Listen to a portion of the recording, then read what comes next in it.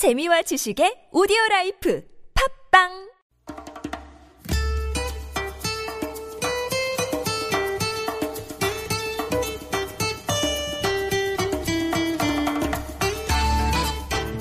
Welcome back to Koreascape. I'm Kurt Asian.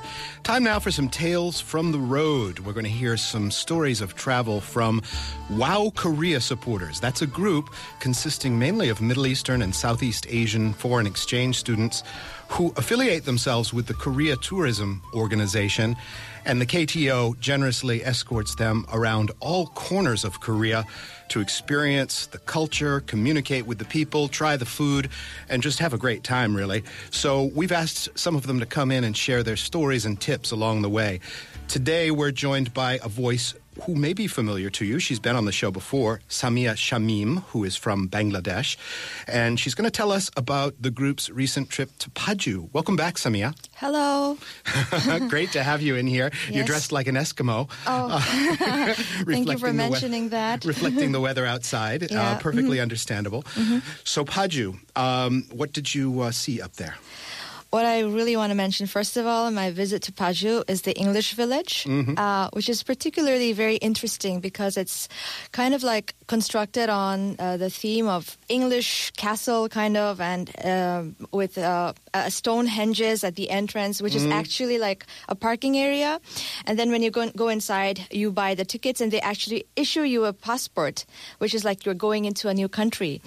And then the whole village is surrounded by a high wall, which gives you a very castle kind of feeling, and it's really interesting in there. And basically this village was set up for children, for making them more comfortable in a foreign environment and learning English, and there are a lot of facilities which are for those children to learn English in a foreign kind of environment. Yeah, I did a little story on English Village many years ago, and I remember the governor of the region at the time sat down with us and he said, look, you know, a lot of kids don't have the money to go overseas to the UK or to America or Australia.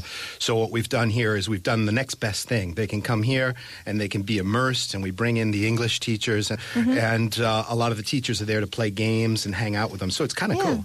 The last time I heard, there were 700 trainees and teachers over there residing at the village, and just not English. They have like hands-on games and do-it-yourself projects, art projects, and things that you can learn a language through, like without even knowing about it, like hands-on projects. Yeah, real kind of daily life thing. And as we mentioned, you know, all the bells and whistles are there. You know, the English telephone booths and tram lines and stuff make you feel like you're in a totally different place. Yeah. So it's good to hear English Village is going strong. What other kind of stuff did you see in Paju? There's just very, very close to the English village, maybe around 5 minutes by the bus, is located is the Hairy Art Village. And interestingly, this art village is a place where South Korea's most esteemed artists, musicians, architects, they have gathered, and they have built galleries, museums, cafes, and really beautiful places, beautiful buildings with kind of minimalistic architecture, which is merged with the nature. So it's really, really peaceful in there. So it's beyond like a museum environment. It's like an entire neighborhood of art. Exactly. And then when you go inside the village, it's like a labyrinth of exquisite buildings, you know, all of unique designs, like really something which will be like so surprising for you, just like Alice in Wonderland. Yeah. That's how I felt. Okay. So, yeah, it's a place to get immersed in art and to an extent in architecture and the way these buildings are unified with the natural surroundings around them. It didn't actually start as an art village, though, I heard. Yes. After it started till date, there are more than 370 creative artists, painters, potters, photographers, for musicians, architects, and even writers who are adding to its creative growth. And I feel like a place where there are rooms, museums, artistic spaces for them to display their art and their thoughts. It's a very, very place where you can ventilate and where you can learn so much from each other. Where does that name come from? Is the town where it's located called Haeri? It's a name derived from the title of Paju's traditional farming song, The Sound of Heri. Okay. Any interesting places that you went within the village? Yes, I really, really enjoyed going into the video game museum. They have like a huge collection of all the kinds of video games you can imagine, and like figures, action figures of all the main characters. And it was like a trip for me, a very nostalgic trip for me to my childhood, because I loved video games. And besides that, there is one cafe. I think there might be several other cafes, but there's one particular cafe where Boys Over Flowers, the drama, was shot. Oh, really? And people really go there to visit the cafe.